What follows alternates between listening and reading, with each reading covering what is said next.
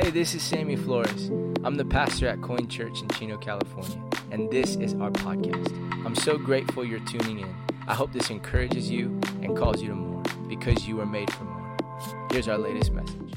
I've been thinking a lot about this woman that in John chapter 4, we've been digesting this Samaritan woman, right? This woman that Jesus encounters at a well and then gives her this offer that is the best offer of her life, and really it's that you can drink from a well and drink from a water that will never run dry, and it's everlasting life. And so we're right at the last piece of this woman, and I apologize. I know we're like going really slow in the book of John. I don't know how long it's going to take to get through this book, but we're going to just take our time because I really want to digest and to pull out all of the small context that is so important for us to understand. But for this talk today, within John chapter 4, I've been thinking about what it means to grow in our discipleship to Jesus, or to get bigger, to get stronger. And just lately, if you know me, you know that if I'm really busy, I just won't eat. I don't know if there's anybody in the room that it gets like that for you, where you're just so busy with things to do, or you're just so, you have things that you got to get done throughout the day. Well, I don't eat when that happens. There's times where I'll go throughout a whole day, and then at night I come home and Kelly's like, "What'd you have today?" I'm like, "This is my first meal of the day." She's like, "What is wrong with you?" So there's a couple of guys in the room that are like the young guns that like to work out, and they actually know a lot more than I do, which I'm humble, so I don't care how old you are. I want to learn from you. And so there's a couple of guys that have just been pouring into me and just saying, "Hey man, like you want to gain more muscle, well, you got to eat more." I'm like, "Yeah, I've known that." And so it's like a really simple principle, but it's also really hard to do for those that don't eat a lot, right? And so one of the things that we've been doing is I was encouraged to start taking creatine. I know, it's like, okay, here we go, come on. But with creatine, if you understand the science behind it, you have to drink a lot of water. And that's a problem for me, because I drink more coffee sometimes than water. I don't know about you. That's my confession this morning, is I don't drink enough water. And so now I've been having to drink like a gallon of water a day. And I'll be honest, there's no way I can I try really hard to do that, Ryan, okay? I tried, bro. But in the beginning, I started to think about this process of how much food I need to be digesting. And so then I went to Chick-fil-A with the guys. And they're like, "No, bro, you need to have 2 sandwiches. Because in the protein, how much protein is in a Chick-fil-A sandwich, Thomas? 35 grams of protein." I'm like, "All right, bro, so I'll have 2 of them then. You guys going to have 2? You're not that much younger than me. Let's do it. I'll have 2. And I've just been realizing, okay, if I want to gain more weight or gain more muscle, I need to be eating more food. So you have to eat with purpose then. Before, I wasn't eating with purpose. Before, I was just eating to eat, and I wasn't realizing oh yeah, I always have known you need more protein, but man, when you get serious about it, it's pretty interesting. It's like if you want to lose weight, here's my tip for you. Stop eating bread. Try it. It's hard, man. There's a lot of Latinos in the room, and we like our bread and tortillas, and good luck with that, man. And then some get really into it. This is not me, where it's you got to count your calories. Are there any calorie counters in the room? Come on. I'm not that guy. I can't do that. Sorry. That's way too extreme. That's the advanced people. That's not me. I'll just eat, and it's hey, hopefully I ate enough today. But the protein, I need to count that one. But I got thinking about this idea of eating with purpose. And that's what I want to talk to you about today. That in this journey, we need to be doing things that bring purpose. There's reason why you should do something. There's reason why you should not do something. So if you want to open up the scripture with me to John chapter 4, starting at verse 27, it says, "Just then, his disciples returned." Remember, Jesus was speaking with the woman at the well. And they were surprised to find him talking with this woman. Side note, and hopefully you remember this, Rabbis did not speak to women in public.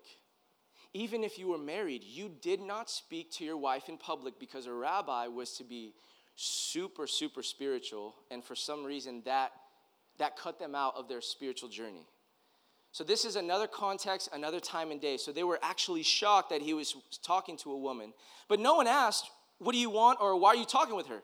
Then, leaving her water jar, the woman went back to the town and said to the people, come, see a man who told me everything I ever did. Remember, he called out the darkness within her. Right? He talks about the 5 husbands she had, and then the one that she was with wasn't even her husband. Could this be the Messiah, she tells the people of Sychar. They came out of the town and made their way towards Jesus. Meanwhile, his disciples urged him, Rabbi, eat something. You've been going all day. We've been on mission. You've been busy. You got to eat. Sounds like my mom, right? Sounds like my friends around me. Sounds like people that are dude, what are you doing? You need to eat food. And so I resonate with Jesus on this one piece. He says, I have food to eat that you know nothing about. His disciples said to each other, could someone brought him food? What's Jesus talking about? My food, said Jesus, is to do the will of him who sent me and to finish his work. Don't you have a saying, it's still 4 months until harvest? I tell you, open your eyes and look at the fields. They are ripe for harvest. In context, in this moment, in this space, the harvest was actually incredibly ready. In Sychar, in Samaria, when he said, look around, there were plains around him, and it was ready to be harvested. Even now, the one who reaps draws a wage and harvests a crop for eternal life, so that the sower and the reaper may be glad together. Thus the saying, one sows, another reaps, is true. I sent you to reap what you have not worked for, Jesus says. Others have done the work, and you have reaped the benefits of their labor. I love that one verse. He said, I have food to eat that you know nothing about. And what I eat is the purpose of God. It kind of reminds me when Jesus is tempted in Matthew chapter 4 in the wilderness. And the first thing that the devil comes to speak to him when he comes to lie is Jesus was fasting. He fasted 40 days and 40 nights. And the devil, the serpent, the liar, the father of lies, comes and says, Jesus, if you are the Son of God, why don't you change these stones into bread? To which Jesus' response was, man does not live on bread alone, but on every word that comes from the mouth of God. You see, Jesus ate with purpose. Jesus moved with purpose. Jesus acted with purpose. And I wonder where you're at in this purpose journey. Do you, first question, even have a purpose? Do you have something that pushes you, that wakes you up in the morning? Do you get so focused on the dream at hand that you even forget to eat? So it's that's where we're at right now with Jesus. That's what he's trying to teach his disciples. He says, I am on a mission. I have purpose, and my purpose, let me make it very loud and clear for you, is to do the will of the Father. Is to only do what he tells me to do. Anything outside of that, I will not do. So that is what wakes me up. That is what drives me. That is what pushes me. That is what builds the engine within my soul. That is why I don't have to eat, because what I eat is the will of God. Now, of course, Jesus had to eat. He was human. We're human. But is there anything in your life that you are so passionate about that you actually forget to eat? I can tell you, for me, in my journey, there has been times where I am so driven in something. There is so much passion behind what I'm doing. I honestly forget to eat because what I am doing is more important than food. And by the way, I have found for my particular life and journey what my passion is, what my call is. And I have taken hold of that call, and no one will get in the way of it. You have to find your call. You have to find your dream. If it's to be a teacher and to speak life into students, that's the dream and the call and the passion. Then do everything that you can to speak life into a high schooler. If your dream is to see people find meaning and purpose in life, then step into that. If your dream is to see your family grow and break every generational curse of old, then step into that. What moves you forward? What gives you the passion to step towards the future? The great keynote of Jesus' life is submission to the will of God. Did you know that? If you could have one statement for why was Jesus here, it was to do the will of the Father. His uniqueness lies in the very fact that he was the only person who ever was or ever will be perfectly obedient to God's will. Here we have Jesus in perfect form, fully God, fully man, but he was so obedient that he knew exactly what he was supposed to do, and he didn't let anyone get in the way of it. In fact, the devil in Matthew 4 says, Jesus, I can give you all of the kingdoms of the world. We can expedite this. I can give it to you right now if you would just bow to me. And Jesus says, that's not the will. That's not what the Father has told me to do. I will do and listen and say and breathe and act only in what the Father tells me to do. It can be truly said that Jesus is the only person in all of the world who never did what he liked, but always did what God liked. Think about that for a moment. I mean, we're human. So even if we feel like we have a call or we have a passion, I'm sorry, it doesn't matter who you are. There still will be moments where on that journey, you will still do things that you like more than what Jesus likes. But the pursuit is to get so close to the Spirit of God, to be one with the Spirit, that you can begin to decipher which is your like and which is God's like. John 14:23, as I skip ahead, I just want to show you this. This is what Jesus says. He says, anyone who loves me will obey my teaching. So side note, really quick. Do you love God? Okay, then you should obey him. We're done. We can leave. But it's usually not the case. So then it's like there's a frustration that comes with that. I wonder how frustrated God gets with us at times. Why can't we just obey his teaching? Why can't we just live under his will? So if we want to do the will of the Father, then we must obey his teaching. So then if I really want to step into the power of God, I need to know everything he taught about, and I'll just do that. That is a man or a woman that is radical towards the things of God. And I would argue in our church context, that is what radical discipleship looks like. Everyone in the culture is saying, you can do this, but I'm not going to do that. Everyone in the culture is saying, it's okay to think like this, but if it is contrary to the word of God, I will not participate. Why? Because I eat with purpose, man. I know where I'm going. That, in fact, is what wisdom is. It's eating with purpose. It's knowing what the Father wants to do in your life and just doing that. So step one, if you're asking yourself this question, then what is the will of God? I would first say, don't even ask, what am I supposed to do? And what's my dream? And what's my purpose? I would encourage you to go to every teaching of Jesus and start there. Because as you catch his heart, as you catch his call, as you catch his passion, as you see the purpose of Jesus, you then can walk into the purpose in your own life because your heart has been transformed by him. Have you ever asked God this? It's a dangerous prayer, by the way. God, give me your heart. If you haven't, here's my challenge to you. But beware, he will give you his heart. I mean, James makes it very simple, like ask and you will receive. If you want wisdom, ask for wisdom. So there needs to be a point in your life that you say, you know what, God, I want to start feeling what you feel. I want to hurt like you heart. I want a heart like yours. I want to know what you think and feel about not just the people in my life, but in the world to which I live. I want your will and your purpose for my life. So change my heart from the inside out. And I can promise you, you will find a fight within your soul. Because the things that God wants you to do, your soul, the monster within, You know those monsters? The lies, the wounds, the tragedies, the things that have happened when you were younger that you haven't found healing in, they will come up and emerge and combat the will of God in your life. That's why you need the teaching of God. That's why you need the teaching of Jesus. That's why you need to participate, not just, notice this, in word, but in spirit.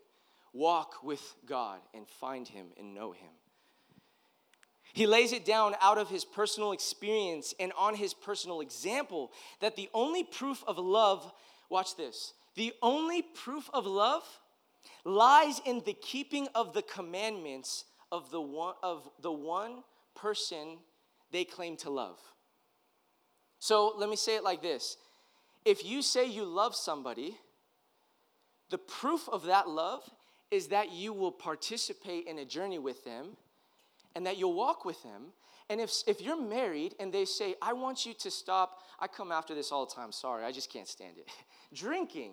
Hey, the alcohol is getting bad. Can you stop drinking, husband?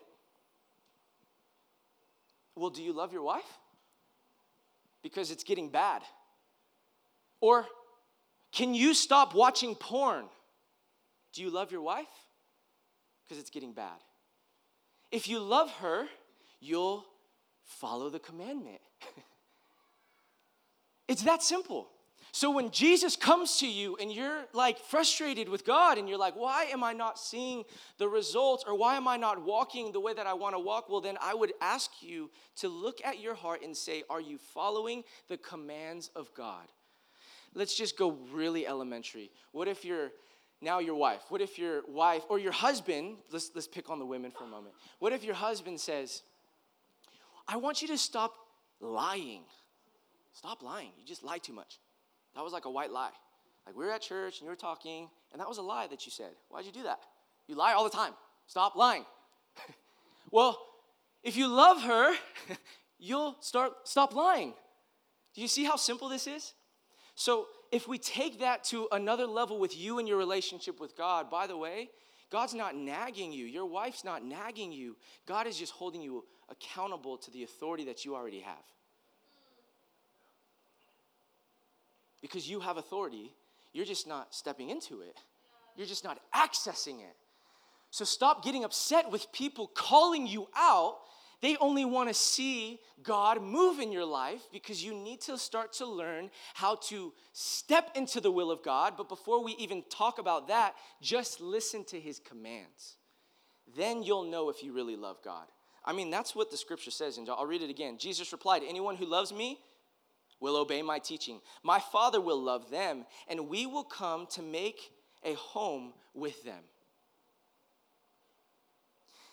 So Jesus lays it down again.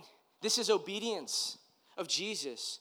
And it was not, as it is with us, an emotional excitement. Are you guys doing good? I just got to check in really. I know, like I go like really challenger, but I'm just tired of playing games. Like we need to get to the seriousness of this. Watch this. I just want to say it like this. This obedience of Jesus with the Father, when he said, hey guys, my purpose, my food that I eat is to do exactly what the Father tells me to do. So Jesus, he can do that because he's God. But also what happens with us is we begin to do those things with what I would call an emotional excitement. I get emotionally excited. So then for a moment, I'll start doing all the things that God told me to do, but it's just based out of emotion. And can I say it like this? Love, we think is emotion first. It's not emotion first. It's actually action. It's actually obedience. For those that have been like married for 20 plus years, is there anyone in the room, by the way? Been married 20 plus years? Can you just raise your hand? Come on, I love that. Mom, I see you. Yeah, that's amazing. We should applaud that. Like seriously, like we should have everyone stand up and applaud, because that is a commitment. I promise you, if I handed the mic and said, describe love, they wouldn't say it's all about the butterflies and emotions. No way. It's about a commitment. It's about a command. It's about obedience. And if we think that our walk with Jesus is all about emotion, oh man, you're gonna, that's an emotional excitement, and that eventually will fade away. It must be rooted in an obedience to love. I love you no matter what. I am giving my life to you no matter what. No matter come hell or high water, I will stand with you. In sickness and in health, I will stand with you. If we lose everything, I will stand with you. If you make a mistake, because you probably will, I'll stand with you. That's what love is. But our culture, for some reason, because of like the Netflix, and we live in like California and the Hollywood movement, it's like, it's all emotion. The reason why I bring all that up is because we can do the same thing with our relationship with God, and I don't want that to be the case for you. I want you to follow God and to love God, yes, out of an emotion of love, because God actually created emotion, by the way. It's the dashboard of our soul to let us know where we're at. But we should never move or make our decisions for our life based off that dashboard of our emotion. It should always be out of a value, out of a commitment, out of obedience. This obedience of Jesus was not an emotional excitement, which, by the way, it can happen in our life when we're not aware of the idols in our life. You know, we got some idols. You might not know it, but you might have some idols in your life that you're worshiping more than you should be worshiping God. Whatever you worship, you will obey, by the way. Whatever you worship, you will obey. So it was the very essence of being and the mainspring and the core, the dynamic and the moving power of Jesus' life. It is his great desire that we should be as he was. So here's the first thing if you're taking notes. There's 3 points I want to just kind of put out for the note takers. The first, to do the will of God is the only way to peace. Do you know that? You want to find peace? Do the will of God. And I'll prove it to you in a moment. There can be no peace when we are inconsistent with the King of the universe. The second is to do the will of God is the only way to happiness. Yeah. If you want to find true happiness, do the will of God. There can be no happiness when we set our human ignorance against the divine wisdom of God. And the last is to do the will of God is the only way to power, to true power. When you walk in the way he calls you to walk, you get access to that Spirit of God, to the Holy Spirit. When we go our own way, we have nothing to call on but our own power. You get this? So if you just step into your power, you will never be filled with the filling that you need from the God that has all power. The last that I checked theologically, God is all-knowing, all-present, but he's also all-power. He's the very creator of the air to which you are breathing right now. So I want to access his power, not my own. If I start walking in my power, I will fall eventually. I will collapse, and it will be inevitable. When we go God's way, we go in his power, and therefore victory is secure. Do you hear that? Victory is secure when you walk in his power. Okay, so what should you be eating? That's the question. The way and the will of the Father. If you got anything from this conversation today, what you should be eating spiritually is to just do what the Father tells you to do, is to just be obedient to everything he has called you to step into. Solomon, by the way, was right. If you know who King Solomon was, long story short, he was the son of David as a king, and he had the rightful heir to step in. And he was terrified in his young years to step into a kingdom to which he didn't know how to be a leader yet. And he goes to God and he says, all I ask for is that you give me wisdom. And God gives him wisdom. So Solomon wrote a book called the Book of Ecclesiastes. Go read it, but beware, it's kind of like downed. Because he talks about how life being meaningless at times. And he actually has a great argument for it. That life gets very difficult. And life is incredibly hard. And oftentimes we focus on things that are meaningless, not realizing what is right in front of you, not realizing the call of God in your life, not realizing to do the will of the Father, is to step into power. So he says this at the end of Ecclesiastes. He says, not only was the teacher wise, but he was also imparted knowledge to the people. He pondered and searched out and set in order many proverbs. The teacher searched to find just the right words. And what he wrote was upright and it was true. The words of the wise are like goads. They're collected sayings like firmly embedded nails given by one shepherd. Be warned, my son, of anything in addition to them. Of making many books there is no need, and much study wearies the body. Now all has been heard. Here is the conclusion of the matter. You ready? Fear God and keep his commandments. For this is the duty of all mankind. For God will bring every deed into judgment, including everything hidden, whether it is good or whether it is evil. So Solomon says when he comes to the end of his life, arguably, in regards to the Bible, that he was the wisest man to ever live this earth. Kings and queens would journey to Israel to just get under his counsel. And he says, hey, I figured it out. I figured out the meaning of life. It's to fear God and keep his commandments. This is the duty of mankind. If you do that, I would argue you will find happiness. Life won't always be happy, but internally you will find life. I would argue when you do the will of God, when you fear God and keep his commandments, you will actually find peace. Not out there. You will never find peace out there, but within you. Because God brings peace. God brings joy.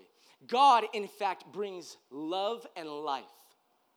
So here's the big question that everyone has. How do I know if it's the will of God? You ever ask yourself that question? I'm going to give you an answer today.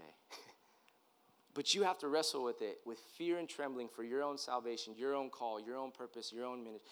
This is a principle that I have learned in my own life. Let's look at the modeled patterns of virtues and expressions we should all desire. Paul gives us a blueprint in Philippians 4, 8 through 9, and he says this. So let me share it to you like this. You want to know what the will of God is for your life? You want to know how to access it? Well, here it is. Whatever is true, whatever is noble, whatever is right, whatever is pure, whatever is lovely, whatever is admirable, if anything is excellent or praiseworthy, think about such things. Whatever you have learned or received or heard from me or seen in me, put into practice, and the God of peace will be with you. Notice, put into practice and actually do them. These are virtues that theologians have pulled. Paul is actually pulling from the Roman Empire, from Philippi. He's pulling from the Socrates philosophers of the day. And he turns it and he says, this is how you step into the will of God. This is how you move forward. Do these things. Let this be the blueprint, the litmus test of how you move forward when you're asking God, what am I supposed to do? What am I supposed to do? God, what's my will? What's your purpose for my life? What have you called me to do? Well, first, Jesus would say, do the will of the Father. Yeah, but what does that mean? Well, read the teachings of Jesus and then step into these virtues. Because here's the thing. I think some of us get so preoccupied with the minute details. One of my main gifts that I believe, if you've ever taken the Strength Finders, is futuristic. I love thinking about the future. Sometimes I feel like I'm more in the future than I'm in the now. Sometimes when I get up here and preach, I feel like I'm already there in the future.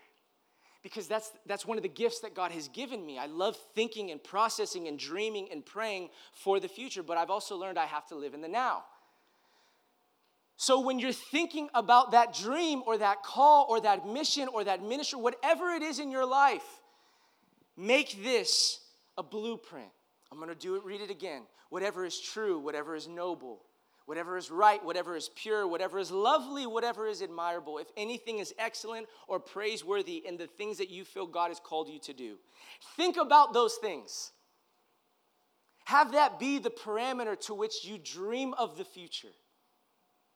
Whatever you've learned, look at the way Paul's saying as a pastor, whatever you've learned, look at this. Test it out. Put it into practice. Do something about it. Because what good is it? Can I just be honest? What good is it to talk about it all the time? Like, come on, man. Like, how long are you going to talk about going and applying for that job? How long are you going to talk about quitting your job and starting whatever it is you feel God's called you to do? How long, man? You're actually the one getting in the way of God now. You're being disobedient to his call. If he told you to do it, then why aren't you doing it? Well, I'm afraid and I'm worried and I don't know about this and I don't know about that. And it's like, well, that's what faith is. How do you think Jesus felt? In fact, he felt the same way when he was in the Garden of Gethsemane. And the Bible says that Luke, as a doctor, documents him, and he was so stressed out that he was sweating blood. He was so overwhelmed that he did not want to do what God said to do, and that's to die. Because he knew the weight of the world that would be placed on him. He even asked God, is it possible that we could do like another route? And then he reminds himself, no, I've taken on faithfulness. Faithfulness will get me through this perseverance. I must take on perseverance now. I have been faithful to do the will of God. I'm not giving up now. I'm going to step in and I'm going to step forward. So, by the way, when you step into whatever that call or dream is, can I be honest with you? It doesn't get any easier. In fact, it gets harder. You want to step into the will of God? Then just know you're stepping into danger. You're stepping into a fight. You're stepping into not only a cosmic beauty, but you're stepping into a lot of demons coming after you. A lot of people speaking against you. A lot of people saying stuff about whatever it is they want to say about. Whatever it is that God has placed in your life, I promise you, you will have resistance for it. Because I would argue, whenever you want transformation, there will always be resistance. Whatever you want to do that is good, that is pure, that is lovely, that comes with a fight, friend. But if you want to do everything bad and dark and mean and cruel, oh, that's easy. We could do that all day. What about being married for 20 years? That's not easy. That comes with a fight. What about being committed to the will of God? That does not come easy, because there's going to be days that you want to wake up and say, man, I don't want to go to church today. I don't want to go serve, talk to those guys. Faithfulness. Are you going to listen to the will of God? I don't want to wake up and do the things that God has told me to do because today I just feel tired. Faithfulness. This is what it means to do the will of God. Is to pursue him with everything that you are and to model your life after his way. And he was simply obedient. Can you be obedient to God? Can you do the things that he's called you to do when no one's looking? Yesterday we worked out with a group of men. It was really cool. We're thinking about putting like a pull-up bar in the back room, or the back area back there. But I love challenging my body, honestly. I really do love this, because when it gets really hard and like everyone's like not around you and you're running, like no one's around, what do you want to do? You want to... You see, right? I love those moments. I honestly, seriously, this is just where my mind's. When those moments come, that's when I challenge myself. Sam, who are you when no one's looking? Can you keep going? Who are you when all of the lights are turned off and it's 2:00 in the morning and no one's looking? Who are you in your secret place? Are you waiting for someone to see you so you can just pick it up? No. God's looking. The Father's looking. And he's looking for those to do the will of him. He's looking for those who actually love him more than they love themselves. That's my encouragement for you this morning. Can you do the things when no one else is looking and be obedient to the Father? So let me help you with your questions about the will of God. If you do that thing, if you feel called to do it, will it just be for you? Will it benefit just you? Or if you do that thing and everyone in the world did it. Think about this for a moment. If you came up to me and were like, man, I feel like I got a call from God, man. I feel like I got it. It's like, okay, tell me it. And if it's just for your benefit, that is not from God. You see, when God gives you a call, it is never about you, it's about others. So if everybody in the whole world was to do that thing that you're doing, and the world would become a better place, then step into it.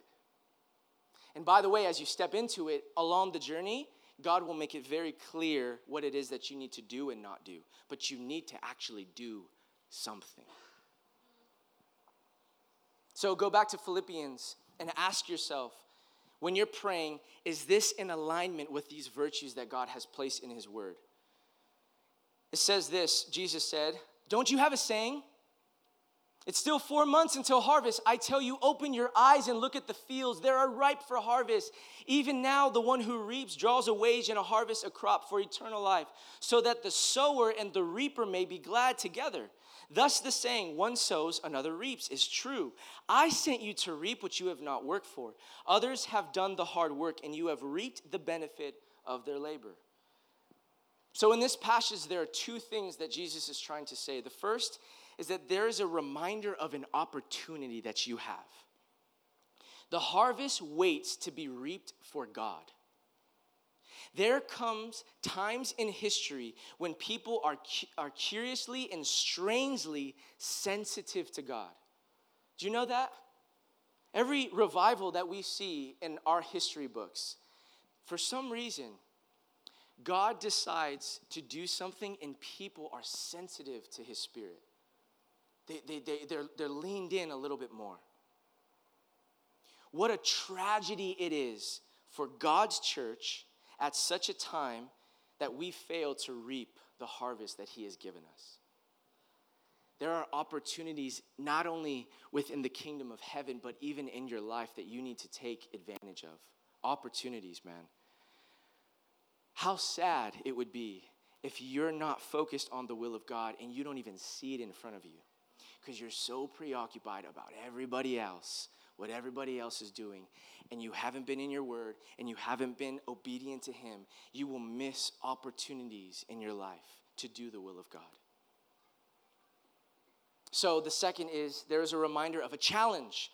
It is given to many to sow, but not to reap. There are many ministries or callings or even possible churches that succeed not by their own force and merit, but because of some saintly men or women who have lived and preached and died and left an influence which was greater in their absence than in their presence. Many have to work and never see the result of their labors. Are you okay with that, by the way?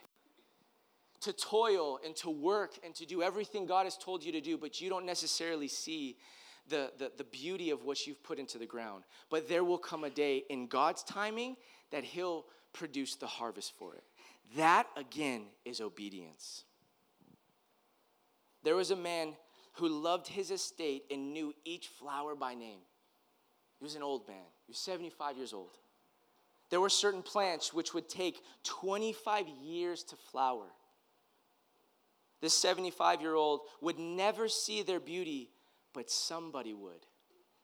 Somebody would. No work for Christ and no great undertaking ever fail. In fact, with God, when you fail, it's a ground for God to do something more in your life. It's like what I'm learning about working out. When you go to the gym, you have to actually fail in the gym to grow muscle.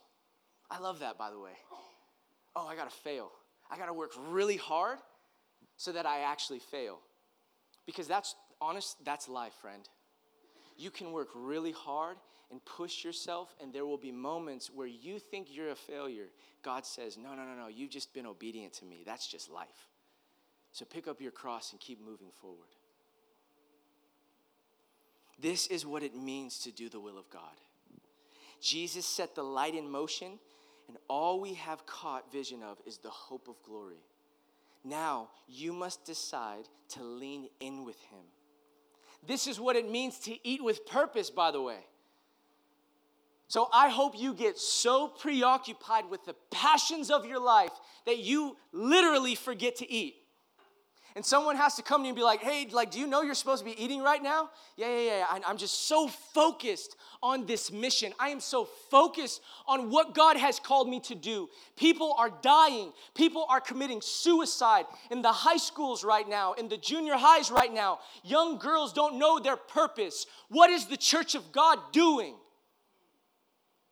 I don't need to eat. I need to do the will of God. There are people in your life right now that need a touch of heaven, and only you have access to them. What on earth are you doing if you keep thinking it's about you? Stop getting in the way of you and let God do whatever He wants to do in your life. That, my friend, is radical discipleship to Jesus, which requires radical obedience to Him. What if God told you right now, sell everything and give it to me? Could you do that? I actually know pastors. I'm like, you're crazy, man. Like, if that's what Jesus told you to do it. Where they're like, yeah, man, God told me to sell my house, sell everything that I own, and move to another city. I don't need anything. I'm like, that's radical discipleship. Jesus, if you want to do that with me, great, but that's going to be hard. In fact, that's actually what happened in the scripture. The rich young ruler comes to Jesus. Jesus, I'm doing all the things that I'm supposed to do. I'm listening to all the commandments that the rabbis have taught. Jesus is like, yeah, but I could tell your heart. You do that out of duty. You love God out of duty, not out of relationship. So if you really love Him, give up everything. Come follow me. And the Bible says that the rich young ruler looked at him and said, I can't do that, and left. I don't know if Jesus is telling you to sell everything, give up, but I do think that He would tell you to give up everything. Get out of the way of you. The relationship that you're in, is it honoring unto God? If it's not, make it right. If the person can't make it right, then remove yourself, because you are not doing the will of the Father. People write to me on Instagram. It's so interesting. Well, I'm dating this person. They're an atheist, but I feel like it's my will to, bring them to Christ. I'm like, wrong, sorry, that's not true. You're not a missionary dater. Have you heard that term? It's like an old school Christian term. The person that you're dating does not love God, my friend, run. It's that simple. I'm sorry, that hurts. If the person that you're dating does not love God more, now in marriage it's different. You've created a covenant. You are bound to that person.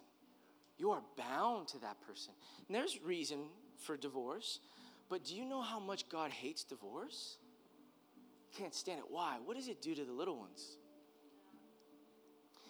And you know what all of that could have been fixed? Honestly, is if you just did the will of the Father and were obedient to Him. So right now, if you're in the room or if you're online or if you're listening to this, here's my challenge to you. What is God telling you to do right now? It could be cosmic. It could be big. It could be terrifying. What is He telling you to do? It could be small and minute, but very difficult. If He's telling you to do it, you need to do it. Especially if it aligns to God's word. Now, sometimes they're big and radical, and you might not know. That's where counsel comes in. Do you know that? The Bible says there's wisdom in a multitude of counsel. That's where you go to someone who actually, my mom would always tell me this. Thank you, Mom, for teaching me this. She would say, Sammy, why do you go to people who don't love God for wisdom, for direction? Why would you do that? So many people do that. They go to somebody, even a best friend. They have all of the wisdom of the world. They got all the money in the world, and you're going to them for direction for your life, and they don't love God. That is foolishness. So I've learned okay, I'm just going to go to God. I'm going to go to the people around me. I'm going to discern what this is. And if I feel like this is God, I'm moving forward. But there are other things that are super plain and simple, man. You don't need a pastor to tell you. God has already made it very clear. So for you in your life and your journey, You need to start eating with purpose. I'm eating with purpose. I'm going to eat as much as I can now. I'm going to get as much calories as I can. I won't count the calories, but I'll count the protein. I'm going to do whatever it is God's told me to do. I'm going to eat and move and live and dream with purpose. And that's what I want for your life. That's what God wants for your life. So in this moment, if you just would close your eyes with me, I want you to ask God, Lord, show me what it is that you want me to do in my life. Say, Holy Spirit, show me the things that you want me to get rid of.